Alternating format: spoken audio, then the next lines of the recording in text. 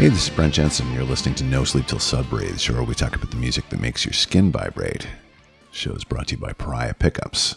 What you want, what you need, what you love. Check them out at pariahpickups.com. If you want to support the No Sleep Till Sudbury podcast on Patreon, just go to patreon.com/Brent Jensen Music for details. And I'm also now available for speaking engagements. For more information on that, visit BrentJensenMusic.com. All right, this week I want to talk about the phenomenon we call Kiss. Now, I'm of an age that nostalgically enslaves me to Kiss as a rock fan. And the connection that was forged in those childhood formative years is indelible. It's lasted this long. And whether or not you call yourself a Kiss fan to this day, that pull never quite goes away. Millions of people of my age range feel the same way, I'm sure, and now that the Kiss End of the Road World Tour is working towards the band's final act, we're faced with something we've never been faced with before. The end of Kiss as we know it. My Kiss indoctrination happened when I was 8. And at that age, when you're presented with musical options like Loretta Lynn, Seals and Crofts, Donna Summer, or Kiss, in 1977, Kiss was the way obvious choice. What it really boils down to is that Kiss closed the gap between my interest in comic book superheroes and my developing interest in music. Kiss used the element of fantasy to lure me in like a musical Venus flytrap. They got me when I was at my most impressionable. And as I consider this, I envision Gene Simmons rubbing his hands together and laughing fiendishly against a big backdrop of money, something I imagine he does a couple times a day. After I grew out of my childhood obsession with Kiss, I experienced a wide range of emotions when it comes to Simmons and Kiss. Because like I said, once that hook was set, the pull remains. Before I even heard one note of music, Kiss's image blitzkrieged my little 8-year-old mind. I saw fire, I saw blood, I saw sequins, I saw bombast that was larger than life. Kiss showed me power. And back then, Kiss was a radical departure from the Bay City Rollers, which was my previous favorite band. All the fantastical, ethereal, sinister elements were there to draw a curious youngster like me in addition to the blood and fire and bombast, of course, was the most interesting element of all, the full makeup. The makeup presented this irresistibility. It made Kiss unattainable, and of course, that much more desirable. As an 8-year-old kid, I played right into Kiss's hands for that reason. Almost at the point where, in line with the theatrics, I knew they were regular human beings, but a small part of me kind of wanted to believe that maybe they may not be. And this is really what the entire foundation of hard rock and heavy metal is based on. Fantasy, and a requisite need for escapism from everyday life. Kiss's real intrigue was based on a simple supply and demand principle. Stimulus-deprived fans craving a reality very different from the one that they presently occupied. I dove headlong into the Kiss fantasy as a kid. I wore the face paint on Halloween, the Kiss t-shirts to school, and I always was on the hunt for anything related to Kiss that I could get my hands on. I was completely obsessed. The music was what it was. It wasn't Queen, it wasn't Yes, it wasn't Rush, but it was catchy. And even though Kiss's music in the 70s was more or less a secondary implement, once I was converted, this was where my taste for heavy metal came from. It wasn't a coincidence that bands like Motley Crue, Wasp, and other Kiss facsimiles furthered the process after Kiss took the makeup off. Kiss was kind of like Headbanger Kindergarten for me. Kiss music really only served as the soundtrack to the electric vaudeville act that took place before my eyes back then, and over the years, Simmons and Paul Stanley have admitted that the music isn't anything terribly special. They've even admitted to borrowing from other bands, specifically creating the main Deuce riff from the Rolling Stones' Bitch by just flipping the chords and fashioning Hotter Than Hell from Free's All Right Now. And there are loads of additional nicks if you listen closely. Making Love, for example, is unquestionably lifted from Aerosmith's Toys in the Attic, and on and on and on. Later on, I recognized that the Kiss personalities were more or less transferable to those seen in average society. Paul Stanley was that guy you knew that always dressed with tacky flamboyance. He was outspoken, cocky. Simmons shared similar traits, but he was much more chauvinistic and craved everyone's attention, always. Drummer Peter Criss was the high school loner who drew caricatures of his teachers with exaggerated facial features alongside big pictures of flaming spliffs on his textbooks, except when he was smoking one in the bathroom. And then there was Ace Frehley, lead guitar, the quiet, mysterious one. He moved through the place speaking more with his vibe than with his mouth, projecting the same brand of cool that Val Kilmer's Doc Holliday did in Tombstone when he wasn't falling down wasted, which, for either of those guys, wasn't often. Frehley was my favorite Kiss member by a very, very wide margin. He was probably the favorite of most Kiss fans, primarily just because he played the coolest instrument in rock, lead guitar, thus inspiring legions of next-generation guitar heroes ranging from people like Pantera's Dimebag Darrell to Pearl Jam's Mike McCready. But the real reason Frehley was so attractive to Kiss fans was because of the 4 original members of Kiss. Frehley was the only member to actualize what Kiss in fact sought to be. Mysterious, larger than life, and, well, cool.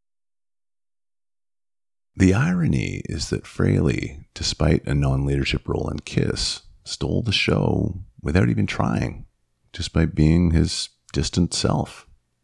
I always felt like this was because that wispy androgyny that made Frehley's character so intriguing was because he actually was that person underneath the makeup. He wasn't acting. He was believable because he was really just playing a more decorated version of himself. A legitimate, organic rock and roll guitar player in the vein of a Joe Perry or a Keith Richards. He was the most real, and he was the most believable of all the Kiss members. And I think this is why his 1978 solo record sold the most copies. It wasn't just because of the New York Groove cover tune. It was because Frehley's sound and his vibe and his authentic rock and roll swagger was what Kiss fans, primarily 70s hard rock fans, felt they should be listening to. This is how Kiss fans felt Kiss should really sound, I think. When I first got into Kiss as a kid, what made Frehley the most interesting member to me was what he didn't show me. In addition to being the coolest looking member, his real mystique came from his character's apathy. It made me want to know more about him. I would find out later that the irony of his character affiliation within Kiss, a spacey mystic from another planet, was that it covered up Frehley's real-life insecurities, and also because he spaced himself out regularly with booze and drugs. Now, anyone who knows anything about Frehley knows that he drank himself into oblivion more or less nightly for years and years and years. After the Kiss heyday was over, I had attended a couple of those Kiss conventions in Toronto and bought up all that VHS bootleg live footage of him playing with Kiss in San Francisco in 74, Cobo Hall in 76, both nights in Houston in 1978. But the best find among those pre-internet bootlegs was that legendary Tom Snyder interview from 1979. And if you're a fan, you know what I'm talking about. The one where Frehley is absolutely blasted, stopping just short of getting his ass beaten by the visibly irate Simmons and Stanley, who are desperately trying to keep the interview together. The interview took place during the Dynasty era, which was basically the beginning of the disintegration of classic Kiss as we knew it. Peter Criss, apparently also on the sauce during that interview, but yet much quieter, would be booted from the band before the next record was released. Frehley would follow shortly afterwards. Both of them were out for the same reason, though it wasn't directly addressed until much later, not surprisingly, as substance abuse issues. The first time I saw the Snyder video, I kind of felt like I was seeing something I wasn't supposed to see. Fraley was completely out of control, way beyond the typical choreographed Kiss interview. And for the first time, Kiss had a visible and tangible realness about them. The first time I saw this video was long after the actual interview took place, around 1995, during a period of my rediscovering Kiss as a nostalgic totem. I would do this many times over the next couple of years. That initial Kiss obsession had loosened by the time their Creatures of the Night record was released, and while I had paid a lot less attention to the glittery shimmer of the Kiss franchise after that record, I still kept an eye on Fraley. Up to the point where he would eventually reunite with Kiss the following year, Fraley still drank legendarily. He seemed like a slightly tragic figure to me at this point. Now, I used to think that he shared some interesting similarities with the character Thomas Newton from Walter Tevis's 1963 novel, The Man Who Fell to Earth. Now, think about it. Both Fraley and Newton are from another planet. Newton was an alien seeking help on Earth for the dying people of his planet called Anthea. And serious fans recall that Fraley used to claim that he was from planet Jandel. Both become increasingly wealthy on Earth. Both develop a fondness for alcohol that gives rise to instability. Duh. And both would have their real identities revealed. Newton's by the CIA, Fraley after Kiss took off their makeup. Both would be unsuccessful in their primary goals. Newton to save his people, Fraley to save his career post-Kiss. And finally, both would try to remain stoic in spite of failure. Newton creating a recording to send his people to say goodbye, and Fraley releasing several solo recordings for his fans that more or less say the same. I know that's mean, but I can tell you that I worshipped Ace Frehley as a kid. I seriously did. I doubt I was much different from most other Kiss fans that had a favorite member they idolized. For some, maybe it was Paul. I myself could never have been into Stanley that way. It wasn't my thing. I like him. I think that he did a great job as a performer and as a frontman. And, props to him for his Phantom of the Opera run in Toronto, which I saw, and he killed it. And I've never seen Stanley phone it in all the times that I've seen Kiss live. He clearly prides himself on putting on a great show. I know there's a lot of talk right now about his vocal quality and the use of tapes and all that, but I'm not going to get into that here. The guy's a legendary entertainer. We'll leave it at that. Peter Criss, he had a fantastic rock and roll voice, maybe the best in the band. But I always thought that the cat motif was a bit weird. It wasn't anything I could get into as a kid. And, he was back behind the drums. It's almost impossible to make an impression from back there when you're competing against a demon that spits blood and breathes fire, and a lead guitarist whose guitar smokes and levitates up and away into the darkness, and a preening, strutting asexual banshee with these big red lips, right? Gene Simmons' image as the demon was the obvious choice, his favorite in theory, but maybe that's why I didn't buy it. It just seemed too obvious to me. Too aggressive, almost too geared towards getting attention. Simmons was kind of like the Kiss commercial for me, like an advertisement. So I tended to look past him for what was on the inside of Kiss. Now, that's not to say that Simmons didn't get my attention when it counted, because he certainly did.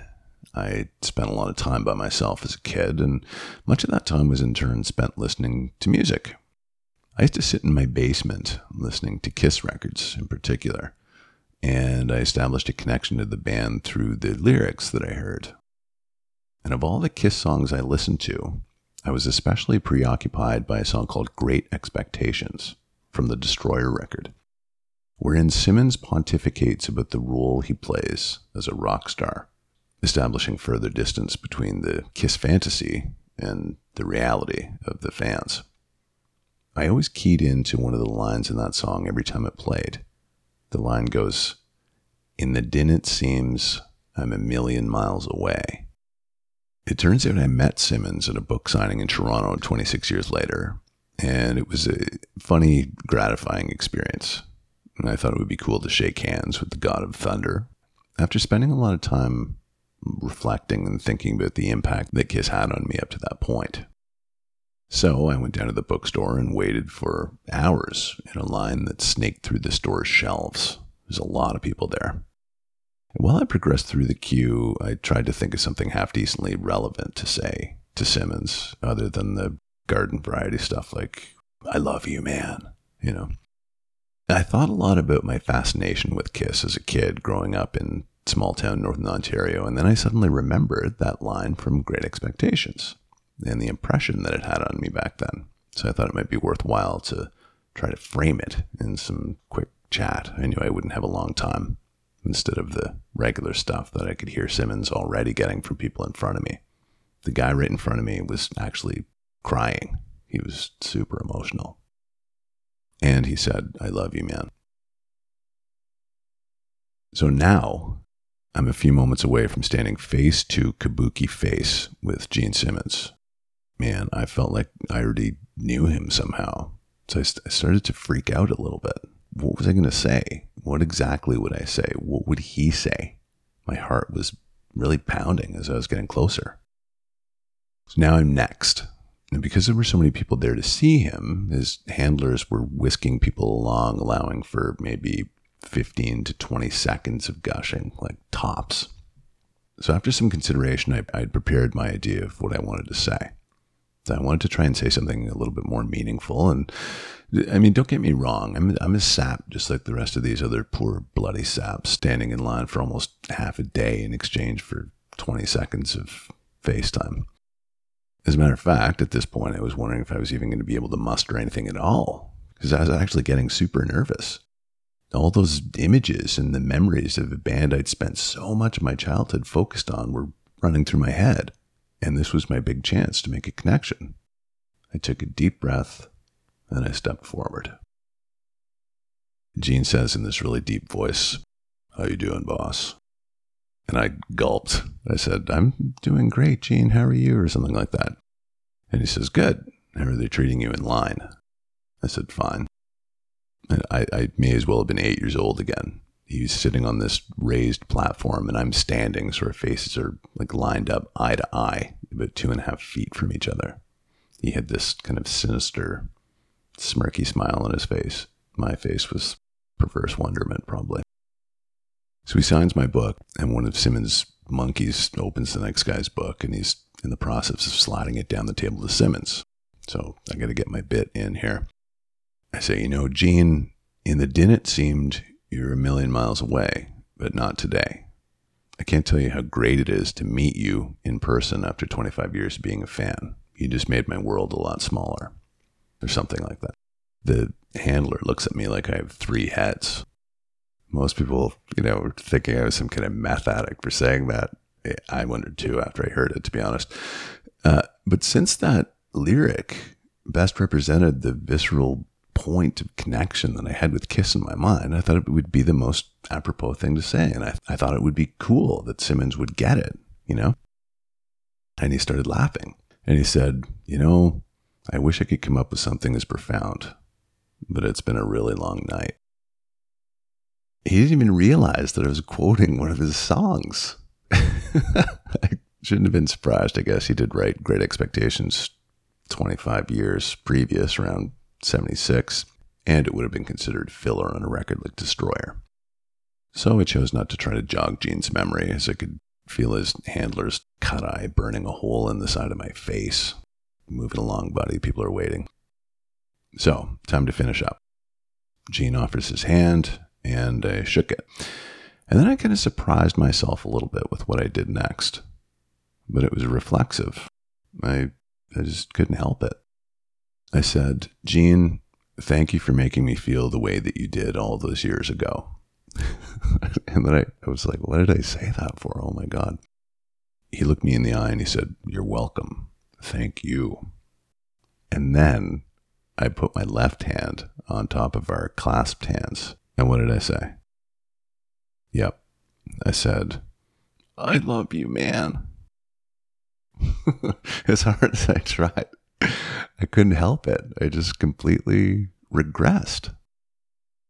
But you know what? I couldn't be blamed for that. There's meaning in this regression. The regression was the embodiment of what enjoying rock and roll is really all about. It's not being at all preoccupied with doing what you or anyone else thinks is right. It's just doing what naturally feels right to you. And that's what I did. I really couldn't be blamed for regression during this, an in-person exchange with somebody who had made such a significant contribution to my life in my formative years. After that, I realized it wasn't really necessary to hack on Gene Simmons and Kiss quite as hard as I had for their commercial enthusiasms. At one point, the preoccupation that Simmons had with money had actually compelled me to make a point of not contributing any further to the Kiss commerce machine. No more concerts, no more records. I had actually been embarrassed to have been such an enthusiastic Kiss fan at that time. But I think the real source of my resentment towards Kiss was rooted in the fact that I couldn't see, or maybe I didn't want to see, the fact that Kiss wasn't primarily about satisfying my personal fandom. Kiss was always a business. This just became more blatantly obvious as A, I got older and more reflective, and B, Kiss grew older and more desperate to sustain a humongous Kiss franchise by upping the ante with more creative product like Kiss condoms and Kiss coffins. All part of the Kiss master plan, really. And at the end of the day, I simply had to reconcile my childhood impressions of Kiss against what Kiss actually was. The merchandising irritated me because it compromises the innocent circumstances under which I learned Kiss. But you have to enjoy these things for what they are. It was interesting to me, actually, that Kiss was able to almost hurt my feelings in such a way, because this validates the significance of the emotional contribution I made to what Kiss meant to me as a kid. And really, this is something I should be appreciative of, considering the level of enjoyment I took away from my childhood Kiss fan period. And now, Kiss is approaching the end of their road. What a long, long, long road it's been. And quite honestly, I can't help but feel more than a little bit wistful about it. And at the end of all of this, my controlling thought is that regardless of what I or anyone else thinks of Kiss, they won. They actually achieved their goals far beyond their wildest dreams. Regular people became pop cultural icons. They changed the world. I mean, how many of us can say that? They did what they initially set out to do. They won. And for that, ultimately, I tip my hat to them. And I wish them well. This has been No Sleep Till Sudbury with Brent Jensen. Till next time, folks, take good care.